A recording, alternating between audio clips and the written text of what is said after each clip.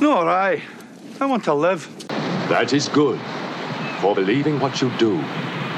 We confer upon you a rare gift these days. A martyr's death. The cross commands you. The blood of the martyrs commands you. I wrote them down in my diary so that I wouldn't have to remember.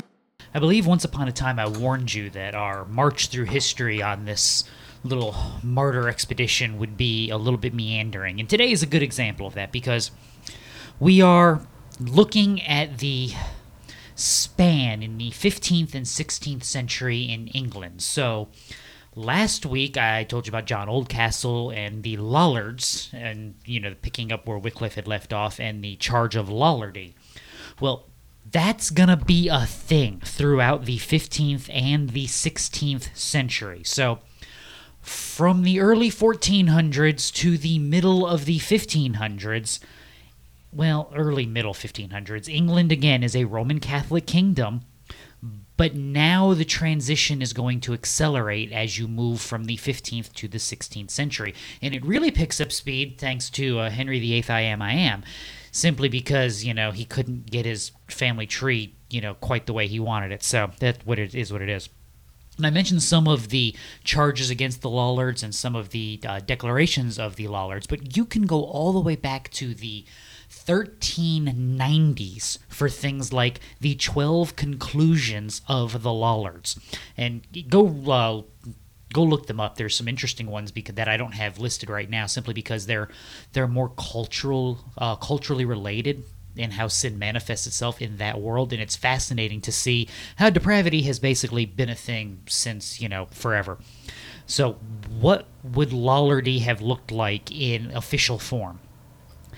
Conclusion 1. The English church has become too involved in affairs of temporal power. In other words, the church has started to look like the state. And we've talked about this as we've gone through the early Middle Ages, where you have secular and sacred offices merging together in the feudal system after the fall of Rome. Ceremonies for the ordination of priests and bishops are without scriptural basis. And they're right. Again, the consecration of priests and bishops became akin to a secular anointing of a prince or a duke. The practice of clerical celibacy has encouraged sodomy among the clergy. That's an ow. There are stories and innuendos and things mentioned about that in the Vatican to this day. The doctrine of transubstantiation leads to idolatrous worship, worshipping of the wafer and the wine. Exorcisms carried out by priests are a sort of witchcraft. That's my favorite. So you'll ever notice whenever you do a movie, you need an exorcist, you need somebody to drive the demons out of somebody, you got to go get a Catholic priest, right? Do you ever wonder why that is? Because I can give you a reason. Because Protestants don't do exorcisms. I mean, there might be some like random Lutherans that do it here and there, but they're just barely Protestants. I'm kidding, Lutherans. I'm kidding. Calm down. I heard that from here. But no, why don't Protestants do exorcisms? Because exorcisms imply that you are demonically possessed. The cure for demonic possession is the indwelling of the Holy Spirit, which means preach the gospel and the demons go away. Therefore, we don't do exorcisms. It's all voodoo and mumbo-jumbo. It is inappropriate for men who hold high office in the church to simultaneously hold positions of great temporal power. Again, that mixing and melding of the sacred and the secular. And confession for the absolution of sins is blasphemous, because only God has the power to forgive sins. Amen and amen. This is, if you're a student of the Reformation, and we're going to get there eventually, but if you're a student of the Reformation, this probably sounds very, very familiar. That's simply because you have seen this sort of doctrinal fidelity by the Lollards in pockets of Christendom since the fall of Rome. And what I mean by that is the true doctrines of Scripture don't go away. They weren't lost. They may not be officially practiced, but they have not been lost. Just as Elijah was told, there's a remnant who has not bowed the knee to Baal. Christian, the gospel light has shined down through the ages, through history. It has not gone away.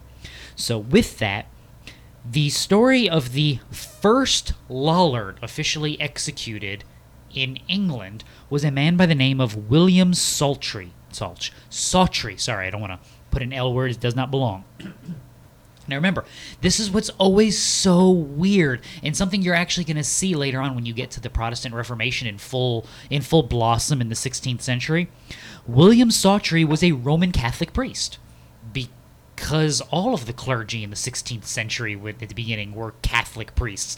That was the only priesthood officially arranged anywhere. So he was in Norfolk in 2 different churches there.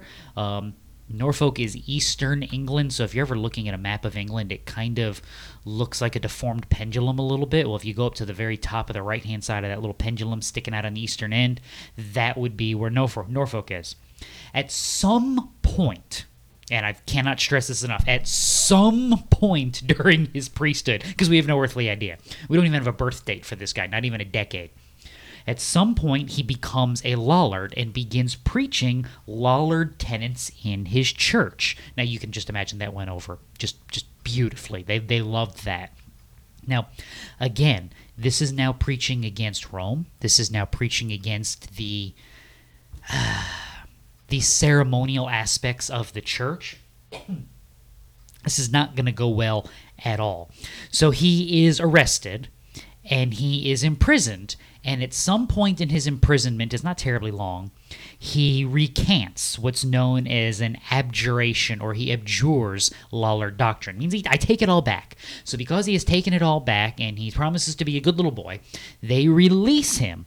He manages to move to London, be appointed in a parish again, and begin preaching Lollard doctrine again. So that means his abjuration was either a lie or it didn't take. I don't know, and to be perfectly honest with you, I don't care either.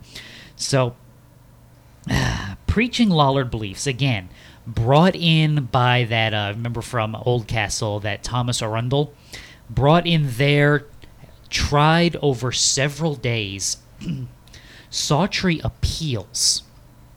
And he appeals that he does not want to be tried by Arundel, the Archbishop of Canterbury, who's kind of the lead priest, the lead bishop in England.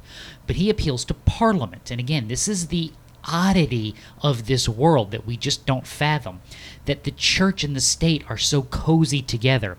It is an elaborate, detailed trial.